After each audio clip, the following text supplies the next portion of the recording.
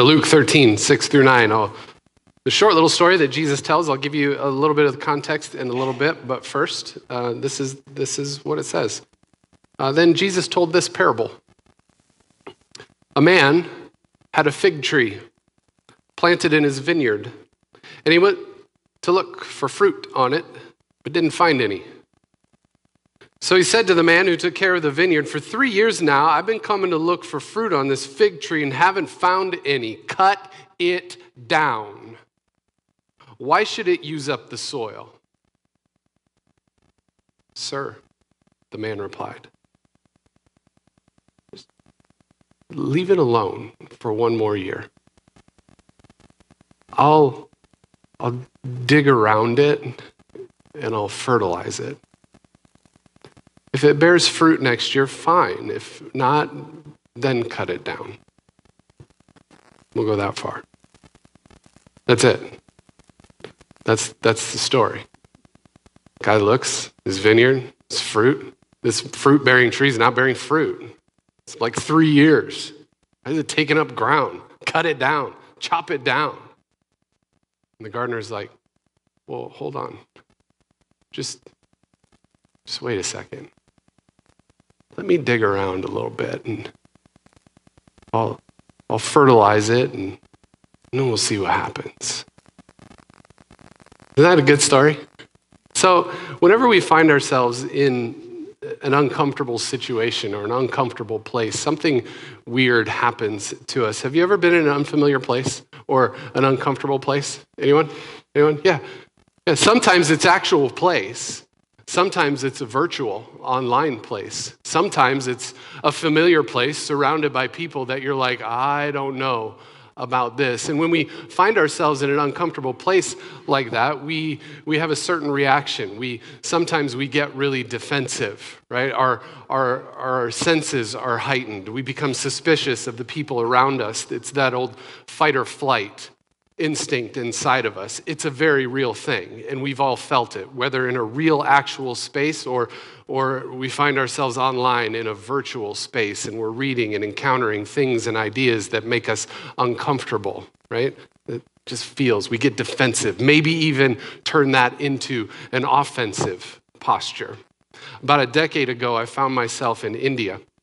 I traveled there with a missionary named Lynn Gann, wonderful woman. About the middle of our trip, I remember promising Renee and the boys that I was going to call her in the morning. So morning here in the States, late at night on the other side of the world in India.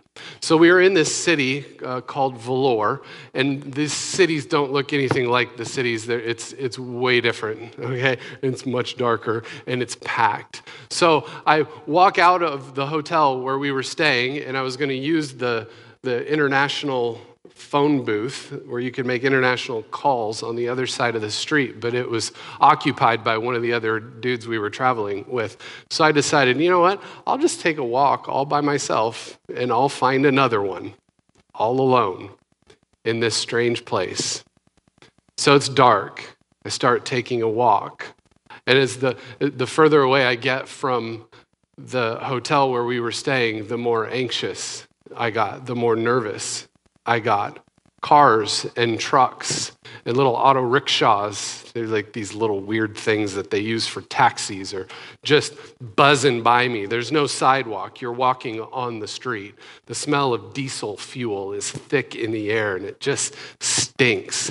So I'm looking around at all the people who surround me. I'm getting more anxious and more anxious the farther away I get. And it feels like every other person on the street, which is packed, their eyes are fixed on me, the tall white guy in Western clothes. How did I feel? I didn't even know I had this inside me. All of a sudden, so this is one of those dragons that my uncle was talking about last week. All of a sudden, all of these people who surrounded me with brown skin became my enemies. And I started thinking, oh my goodness, they want to hurt me. They want to take advantage of me.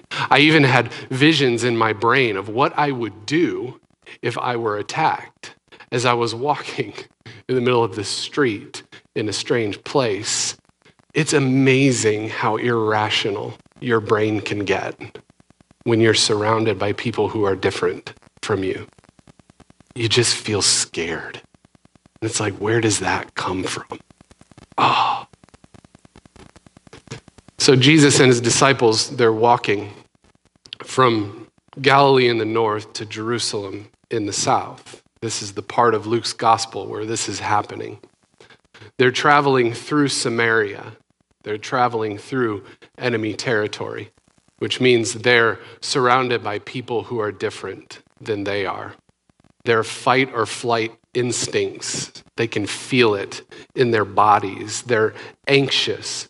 Stories about what Samaritans do to Jews dance in their brains. There was occasional violence and bloody encounters. A guy named Josephus, who was a contemporary of Jesus, records a story about how some Samaritans killed a group of Galileans who were traveling through Samaria to Jerusalem. Then the Jews sent a couple of groups and attacked some towns in Samaria in retaliation. So this was a thing.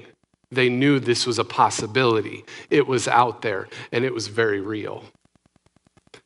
So now, Jesus, perhaps thinking and sensing their anxiousness, he could probably sense that fight or flight instinct happening within their bodies as they make their way through Samaria.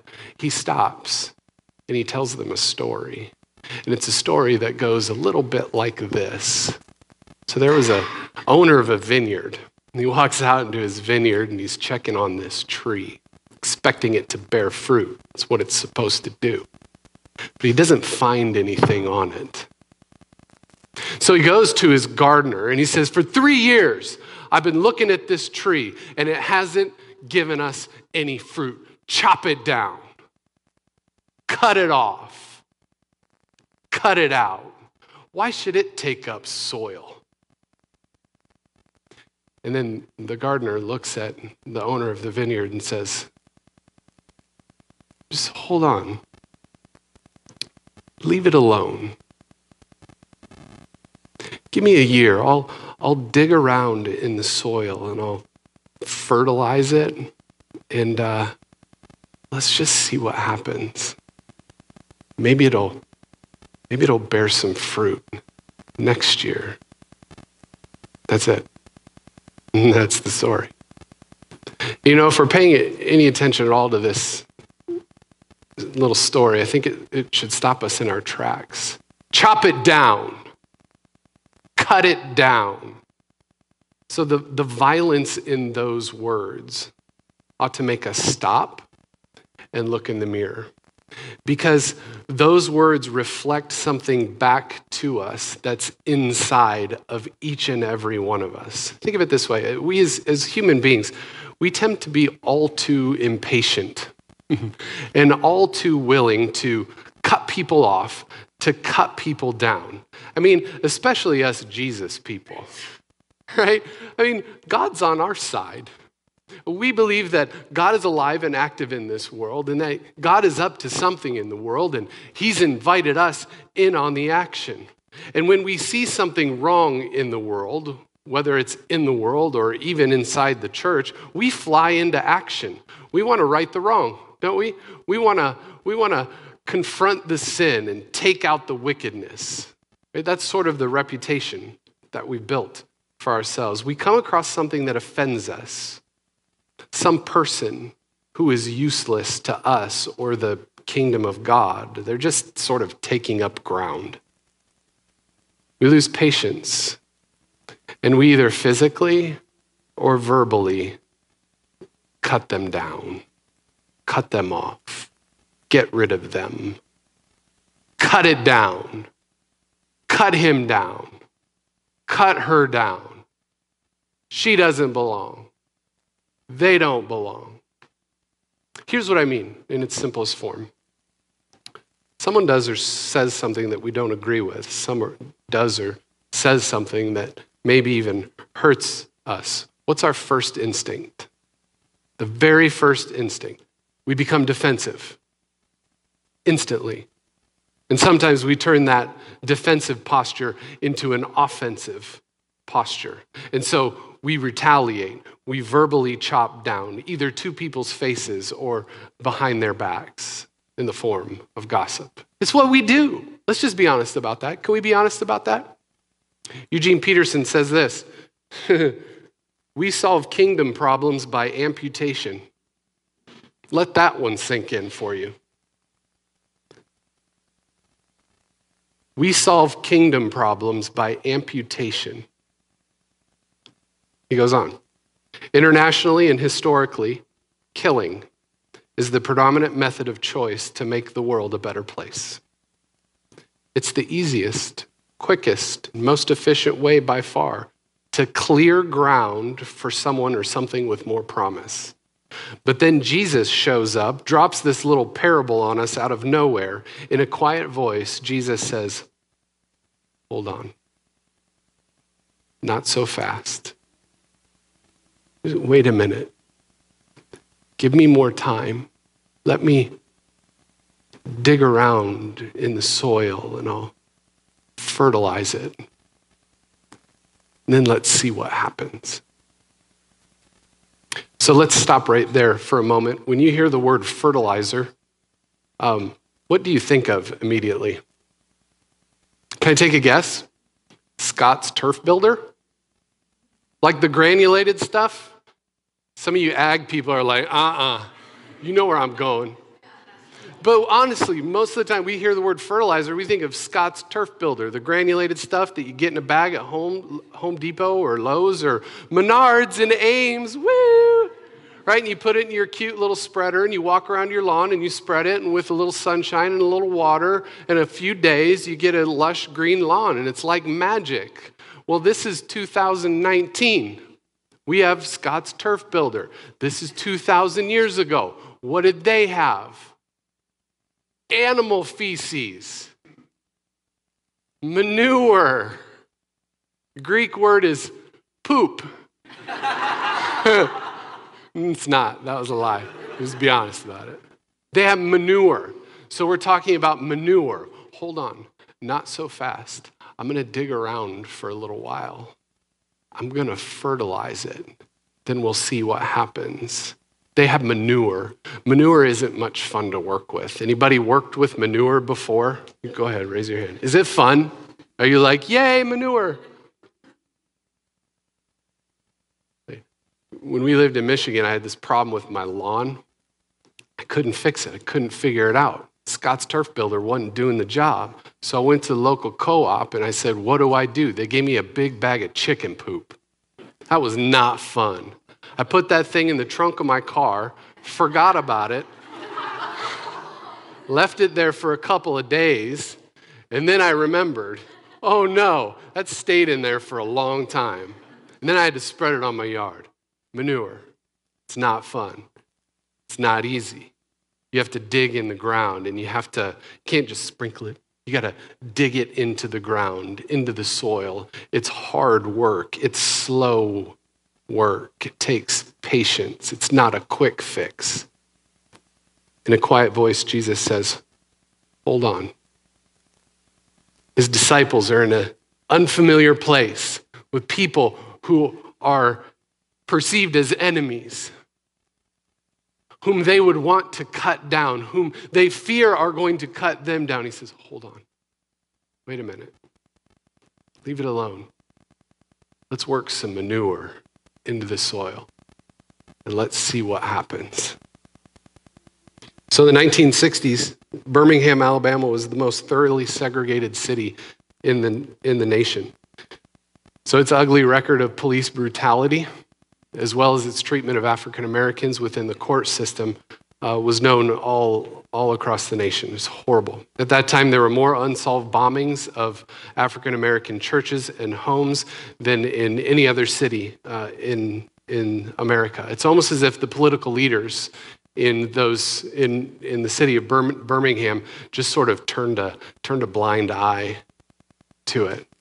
And because of that, African American leaders tried hard to negotiate with the political leaders, but the people with power decided that they weren't going to listen. Eventually, over time, they did take a step towards the African American community, and they said they would take down the humiliating signs. You know, the ones that we've all heard of above drinking fountains and bathrooms and in buses. They would take those down.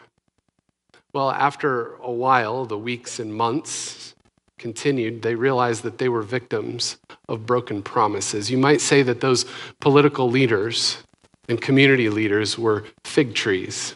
And their promises were fig trees, but they were not bearing any fruit. Here's what one African American leader had to say. Like so many experiences of the past, we were confronted with blasted hopes. And the dark shadow of a deep disappointment settled upon us. So we had no alternative except that of preparing for direct action. But what kind of direct action would they take? Like, you might expect them to chop them down. You might expect them to take to the streets as an angry mob with guns and knives and weapons ready to cut them down. You might expect them to attack the homes and cars of political leaders. You might expect them to firebomb storefronts and city buildings, eye for an eye, right? What direct action did they take to confront things like segregation, police brutality, the bombings of their own homes, their own churches, the deaths of their own people? What did they choose? Manure. They chose manure.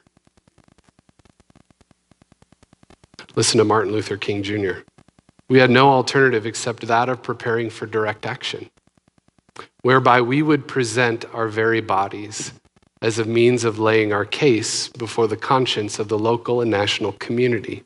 We decided to go through a process of self-purification.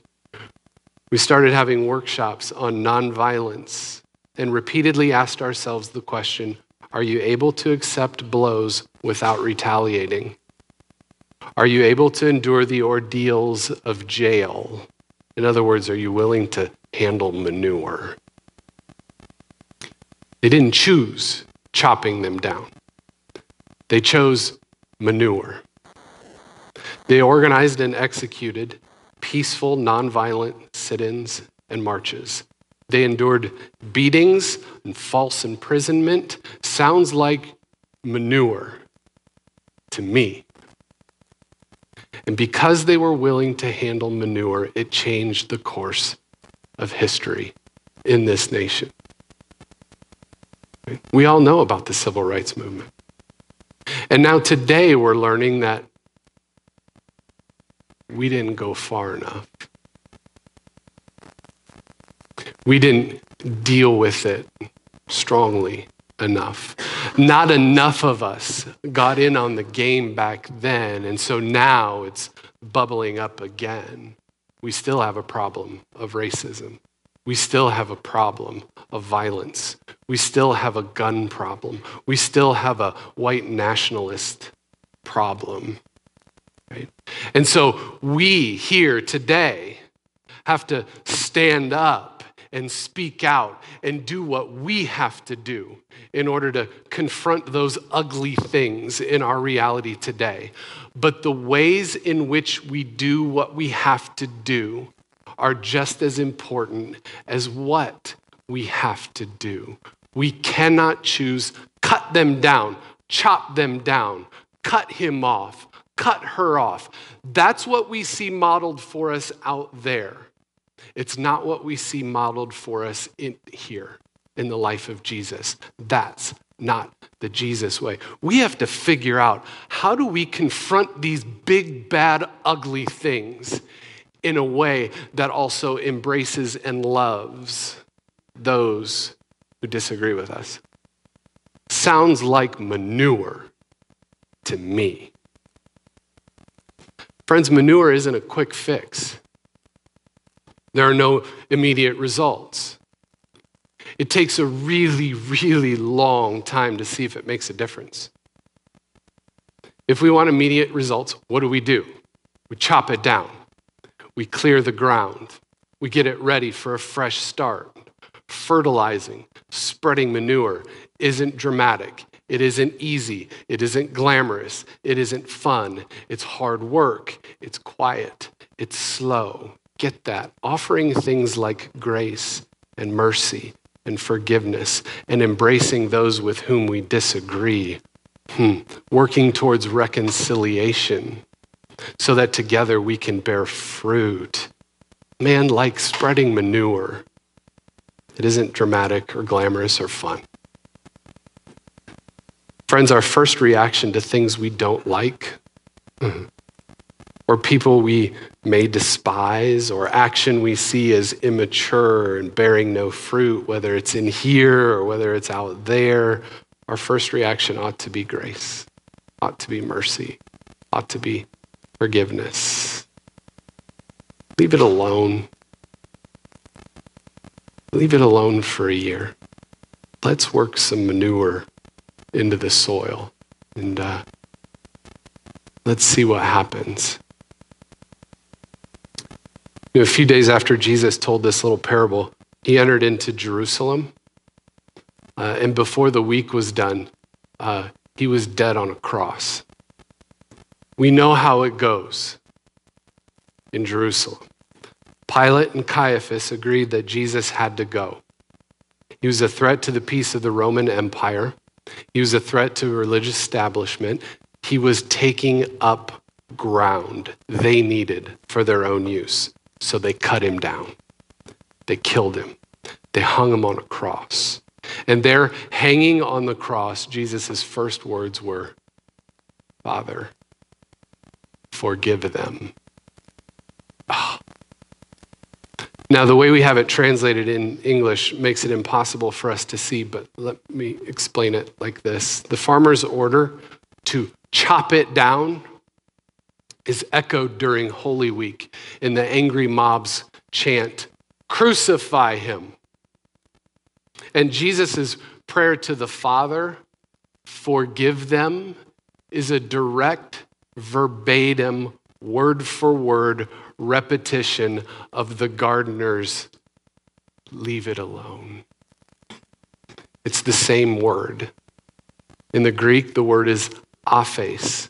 In some contexts, it means hold on, wait a minute, leave it alone. In other contexts, it means forgive. So the violence intended for the fig tree, chop it down, was met with the gardener's "leave it alone." The violence inflicted in Jesus, right?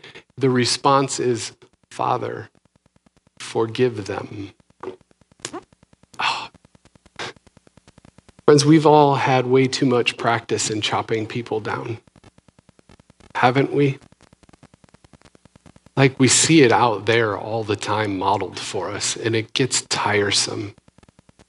And it gets us nowhere. And it just sucks. Let's just be honest about it.